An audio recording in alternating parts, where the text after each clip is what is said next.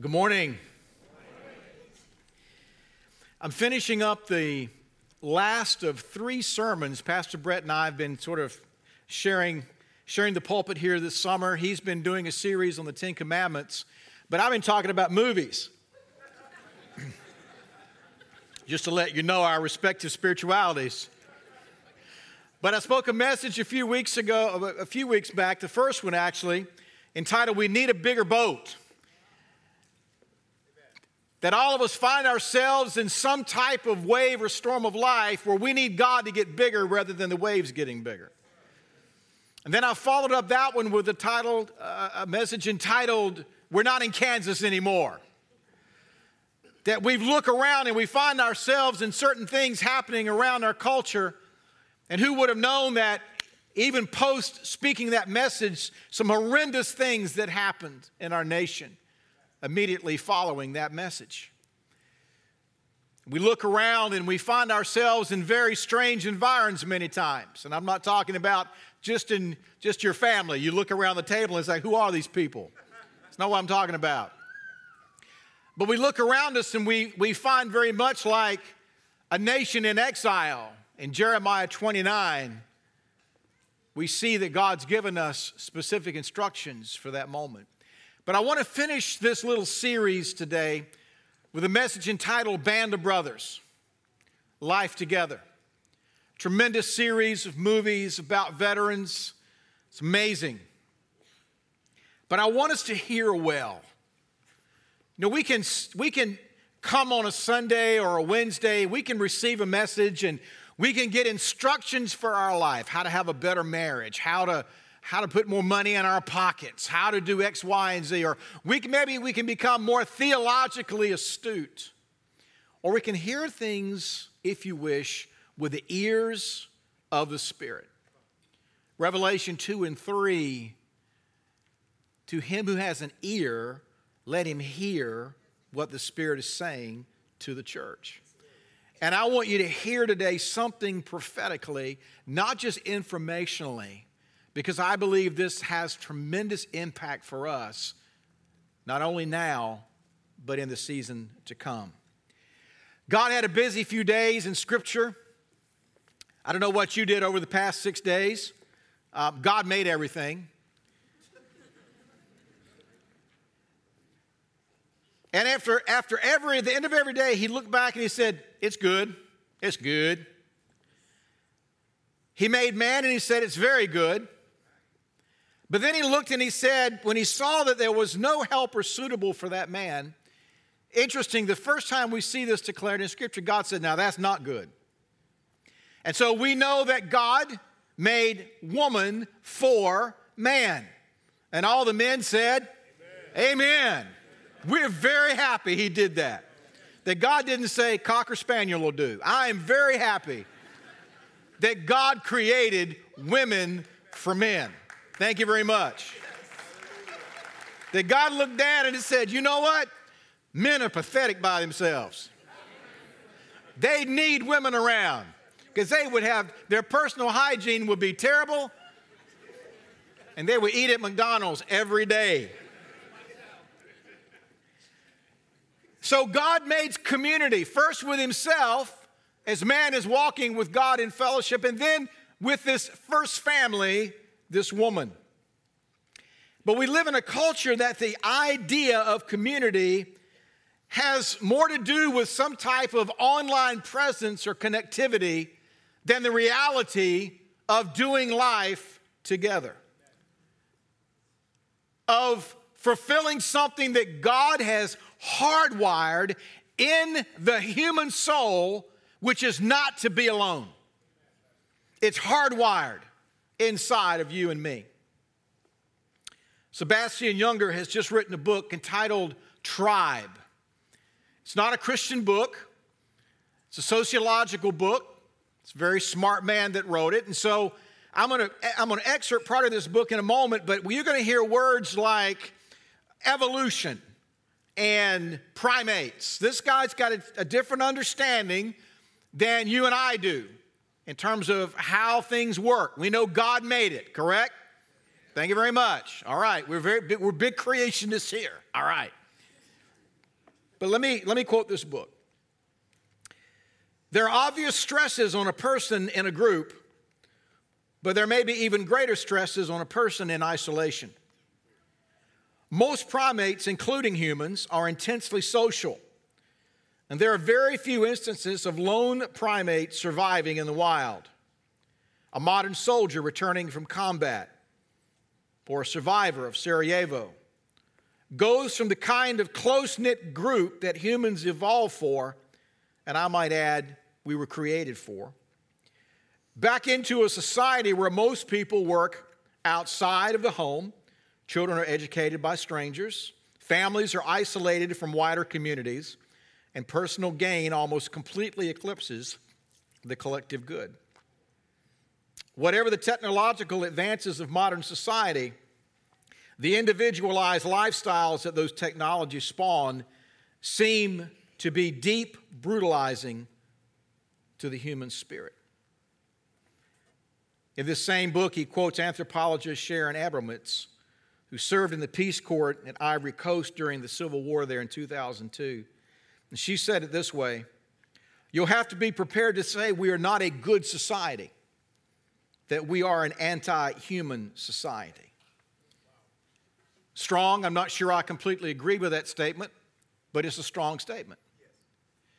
Simply meaning that the forces of technology, our commutes, 60 to 80-hour work weeks, all of these things are serving to keep us very busy but very disconnected simultaneously. We live at once in the most connected, disconnected society in all of history. I think you would agree with that. Even God himself expresses fellowship in the form of the Trinity: Father, Son, and Holy Spirit. Even God expresses himself as three. But there's a challenge of doing life together, being in community. One is just the fact that folks are folks. You realize that conflict entered the world as soon as there was a second person in the world. I mean, think about that for a moment. We didn't need a village. We didn't need a nation. We didn't need a family reunion. All it took was one more, and the next thing we got is that woman.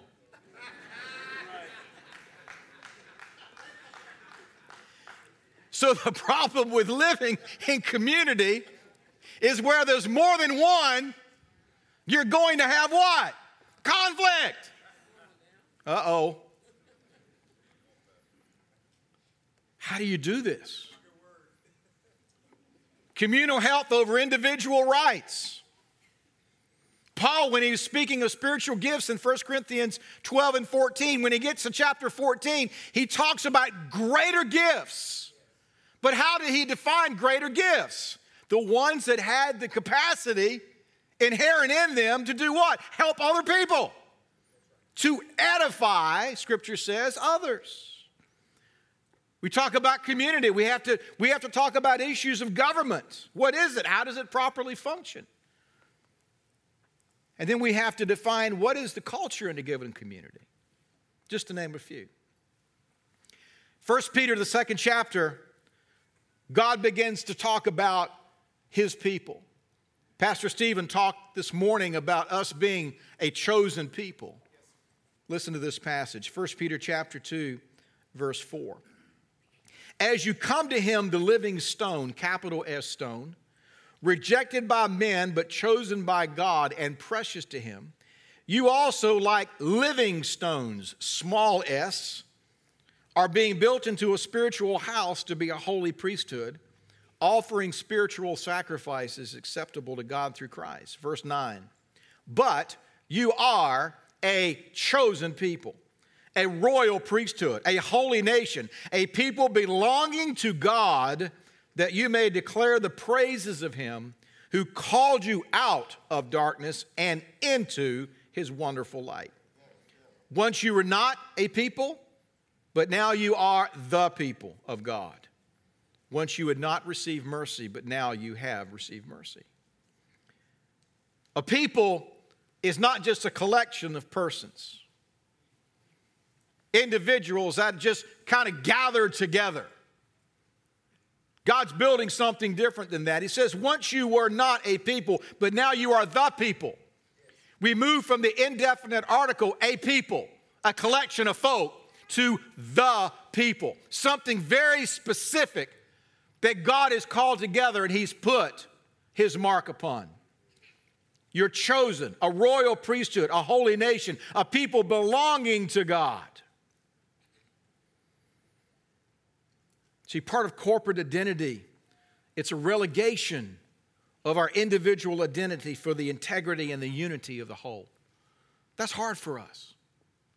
I mean, we come together in marriage, and marriages that don't work, this is my food, this is my money, this is my space, this is my part of the closet, this is my half of the bed, this is my, you know what I'm talking about. All the pastors up here on the front row say, I know exactly what you're talking about. Because it's the it's the individual, my precious. I mean, it's all of the stuff that we bring that, you know, but it's all of a sudden now it becomes something different. Something, if you wish, wholly other. You realize a marriage is not just two folk that have decided to cohabitate and not kill each other. But marriage becomes something that the Bible declares as mysterious. I said, you're right about that. It's the spookiest thing ever. No, but it's a mystery, Paul writes in Ephesians, and he says, now I'm talking about Christ and the church, but could it be that part of that mystery is that God brings these two people together and forms them into something that becomes a holy other? H-O-L-Y other and W-H-O-L-L-Y other. He does the same thing with the church. He turns the church into something that's not just a bunch of individuals that want to see their life live better. But He turns it into this mysterious thing called the bride that He's coming back for. Wow. It's powerful. And inasmuch as God identifies us as His people, He makes us into a people. God also chooses us and He leads us in that placement. Now, I spent a lot of my Christian life thinking I really had a choice in all this. After 40 years of walking with God, yeah, you laugh. I'm beginning to realize now that the essence of my walk with God is just to grieve faster. Honestly. We think, oh, I'm an intercessor. I can change God's mind. You ain't Moses. Scripture says, don't be foolish, but understand what the Lord's will is. That's Paul's words, not mine.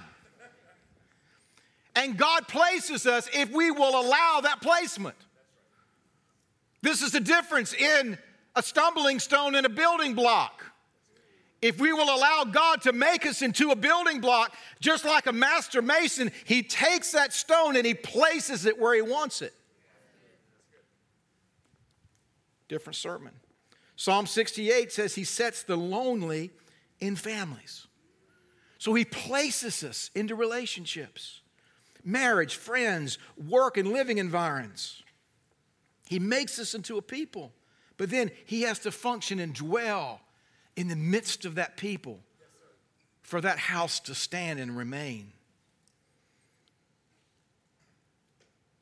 A couple of weeks ago, we looked at Jeremiah 29, the instructions of a church, of a nation in exile.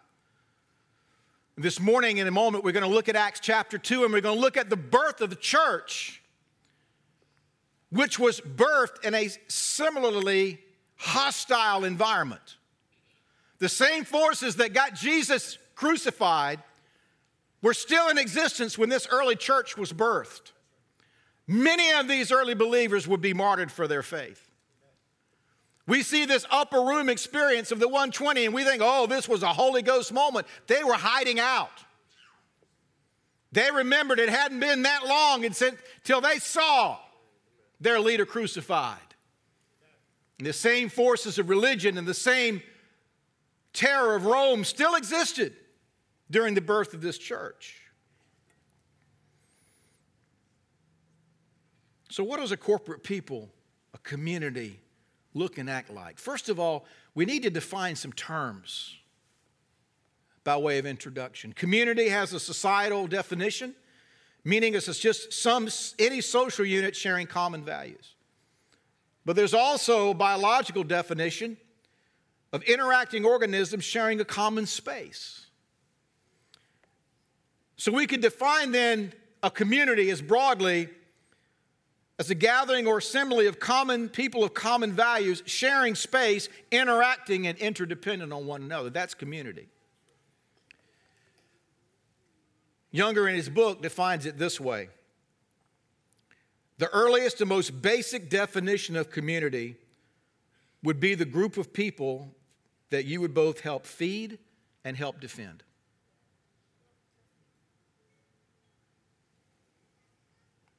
The most basic definition of community are those people that you would help feed and help defend.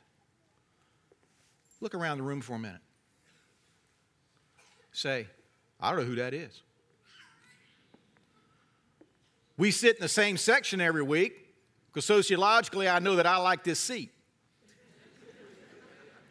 So unless somebody hadn't figured it out and is sitting in my chair on a Sunday morning, and they should know better, and if you are a guest, I'll give you a couple of weeks to figure it out, but find another one because this is my chair.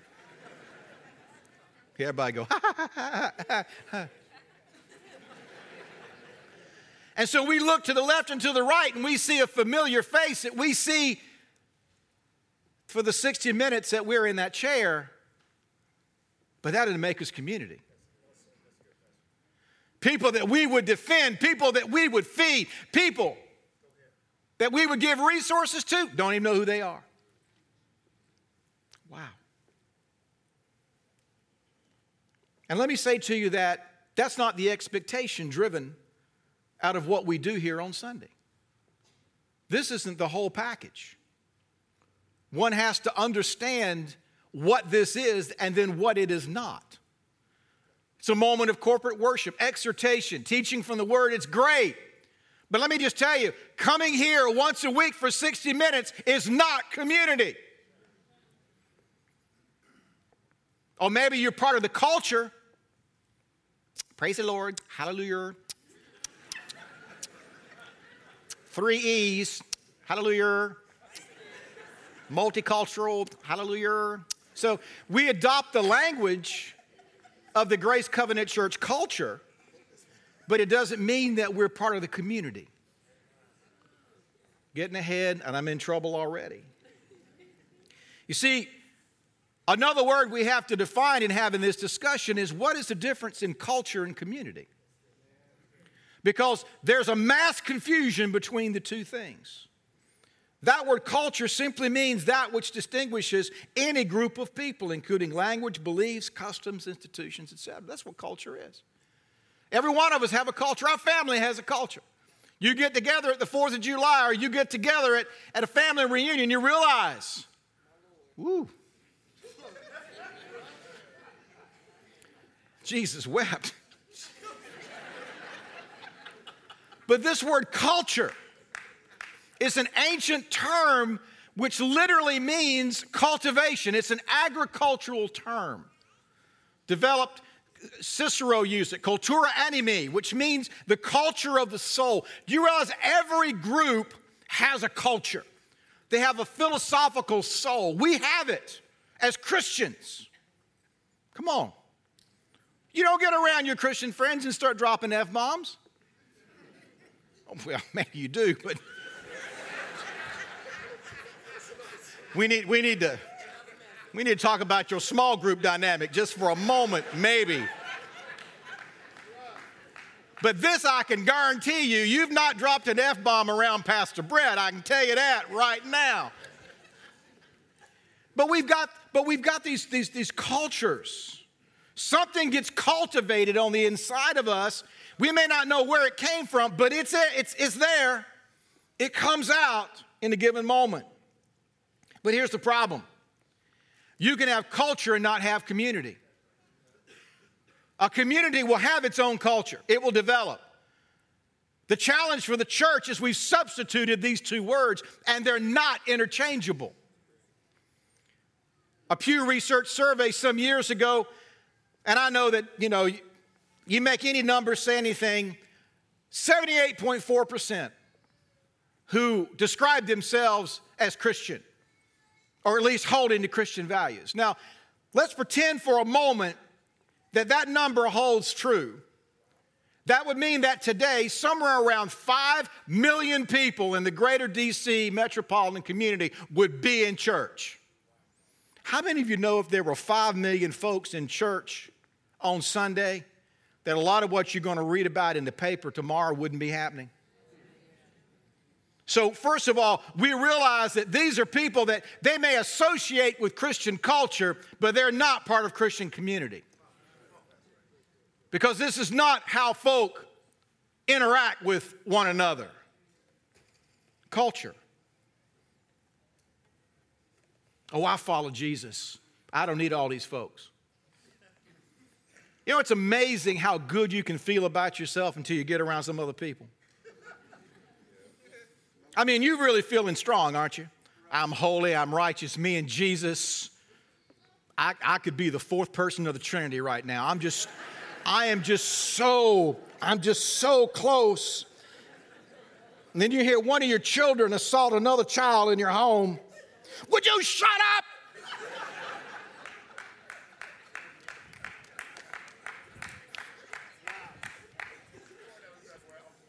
Or somebody's blowing your phone up, or you know what I'm talking about. And it's a matter of, this would be great with all these other idiots bothering me and messing with my righteousness. But the problem is, it's in the context of community that your discipleship gets worked out. I'd love to tell you that you and Jesus could go get locked up in a room somewhere for a few years and you would come out with wings. Let me just tell you, it doesn't work that way. God says, here, I'm going to put you in the middle of some aggravating folk.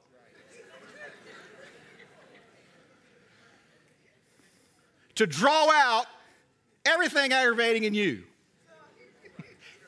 Bon appetit. And he will do that in marriage. He will do that in your workplace. Said, oh, please don't say that, because I work for the Antichrist and for Pharaoh. Don't tell me that he placed me in that spot to work something out in me. I didn't say it, I just inferred it.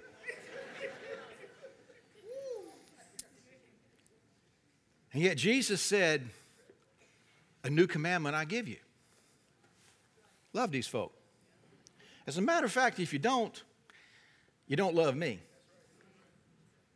And all this little hippity hop thing that you do on Sunday for 15 to 18 minutes, let me just tell you, it's all a lie.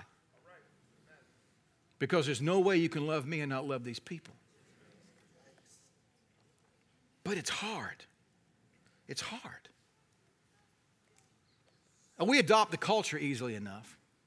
I mean, we learn the secret handshakes and, again, the praise the Lords and the fish on the bumper and, what to say when the right group of folk and the plastic Jesus from the mirror there. And I hope you don't have one of those, but let me give you some distinctions between culture and community. One, community is marked by love, culture simply by a shared language. Culture can be defined as simply as a shared ethnicity. Community must share a common ethos. Community integrates and is inclusive. Culture tends to isolate and become exclusive. Them. In culture, there's no membership standards or requirements. In community, there are rules for life together. Culture's easy, community's hard. Culture is disposable and replaceable. Community is irreplaceable. Culture is an artificial flavor. It tastes a lot like the real thing, but it's sadly deficient. It most never know the difference. Culture is ideological. Community is where that ideology gets worked out. You know, we have these ideas about the perfect marriage, the perfect job, the perfect church, and it's always based on how we're going to interact with somebody else. Come on. Our ideology. We all have it. I had one. Don't know where this came from. Children, child rearing. You know, you're an expert. You are an expert in how to raise a child when you're single. Right.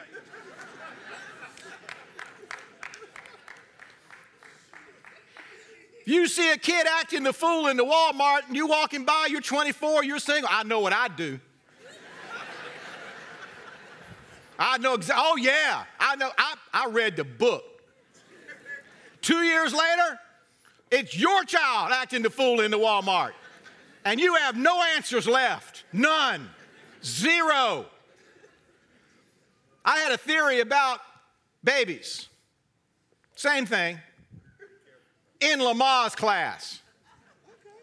Said, my child, we're not going to do pacifiers. Who knows where that comes from? It's just the broken mind of an early 20-year-old. No, we're not doing pacifiers. They're a lie. Deceptive. Not going to do it. At the end of week 1, every style, every brand made. One in every room, one hung around my neck. 3 in the glove compartment. And half of them dipped in Dimetapp.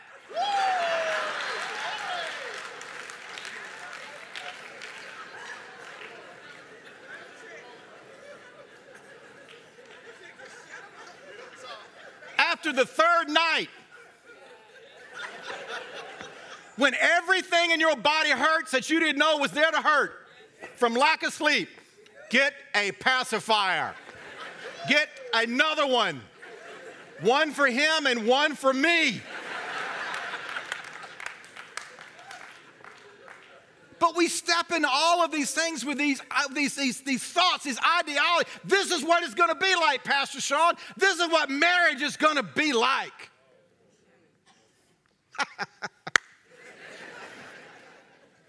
And we step into larger community with those same ideas. Oh, this church is going to be different. This group of people are going to be different. They're not going to hurt me. They're going to understand me.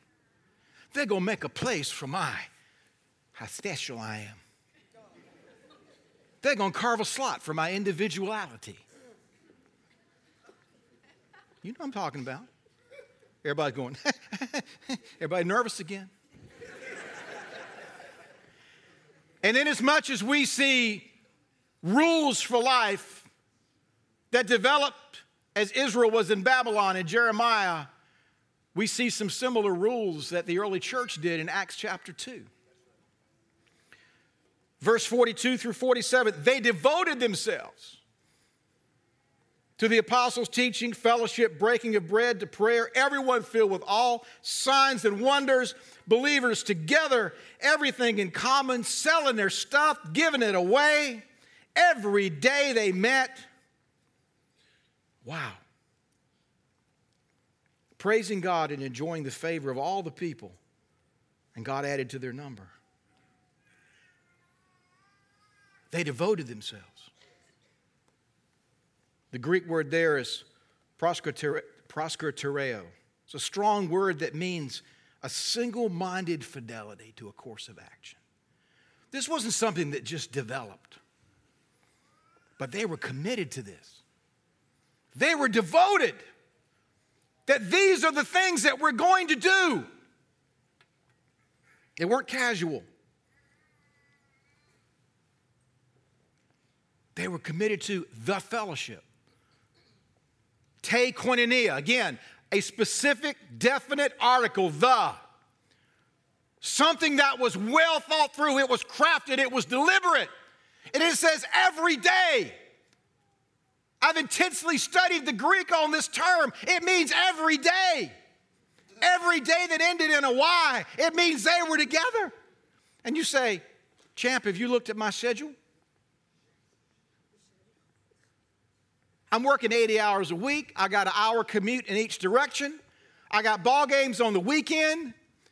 I've got a yard to get. You don't understand my life. I got it. I got it. I hear you.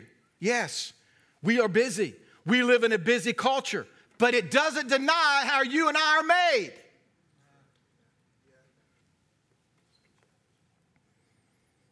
Fellowship is inconvenient because relationships require work. How do we do this? Mechanically, we have these things called small groups. There he goes again, pushing a church program on us. One more thing to do and put on my calendar and have to get in the car and go to. Thank you, Pastor Jim. Listen to me carefully.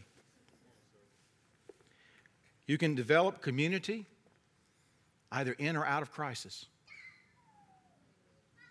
That's not a threat. You know, it's an amazing thing after 9/11. Everybody's in the street. Rich, poor, white, black, didn't matter. Everybody just, what can I do? Amazing. I lived in a city in North Carolina that somewhere around half the city was completely inundated, flooded, one of those 500-year meteorological events. People losing everything.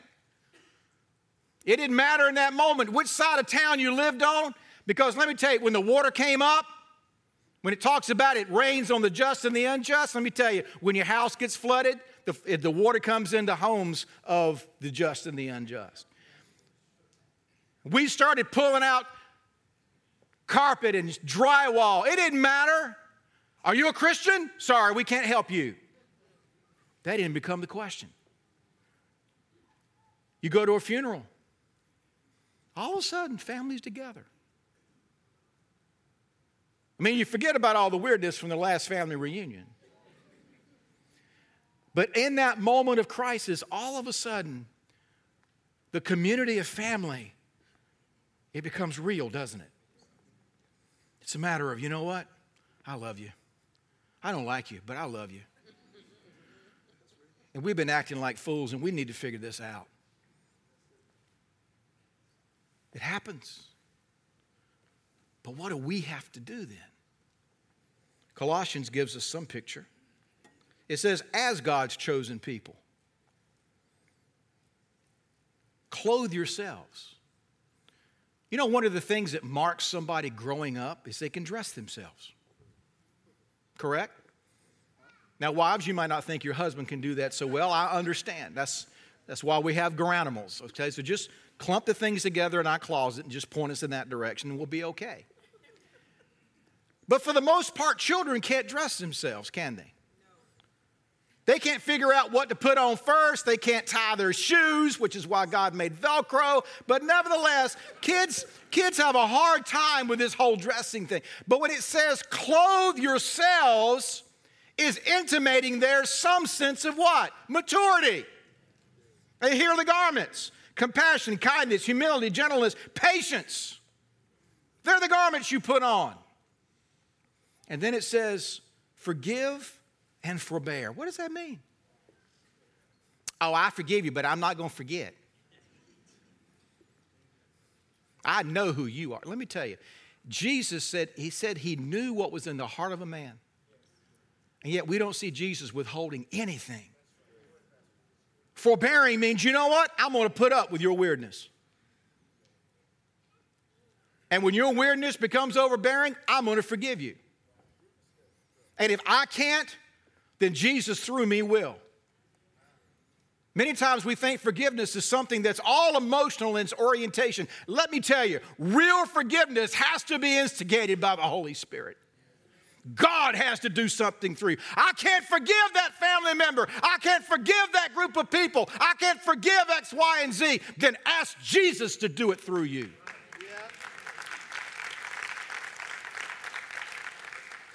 If there's anything Jesus specializes in, it's forgiveness.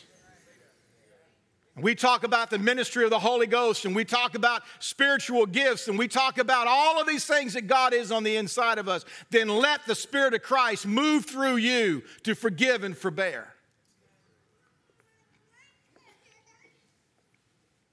And it says, bind all these together with love. It's that final thing that makes it all work together. Scripture is very clear. You will know them by their, not whether they got a fish on the car, not whether or not they go to this church or that church over there, or they've got the right language around the proverbial water cooler, but the fact that they love you. That's how they'll know. And they love one another. Let me tell you, when we get this down, evangelism won't become something we do anymore. But listen to me, ladies and gentlemen, in closing. The world is looking for people much different. They're not looking for an improved version of themselves. They're looking for something unique. They're looking for something that is of heaven. Of a group of people, like in the book of Acts, chapters 2 and chapters 5.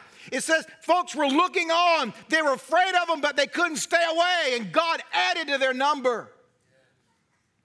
Does God see anything else different about our community? Or can all they see is a finger-wagging culture that says, you're not and you shouldn't be?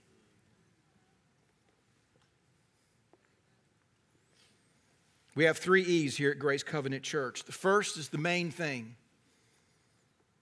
Pastor said years ago, the main thing is to keep the main thing the main thing. And the main thing is that we encounter Christ. Because the other 2 don't work with that one. The second is experiencing community. You have to experience it. What does that mean? You have to be there. And it takes Christ dwelling in our midst to be able to do community. And then lastly, we have something then that we can export and invite people to. And that is to expand the kingdom. We're devoted to these things here at Grace. A band of brothers. And ladies, I know that's a uniquely masculine term. But just work with me for a moment. That term band of brothers was not just crafted by Spielberg for a movie. It was actually used a long time ago by Shakespeare.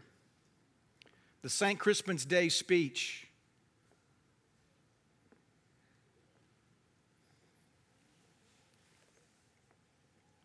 For the Battle of Agincourt in 1415. He gives Henry's fictional, or his recollection of this account. Now, this is Shakespeare. From this day to the ending of the world, but we in it shall be remembered.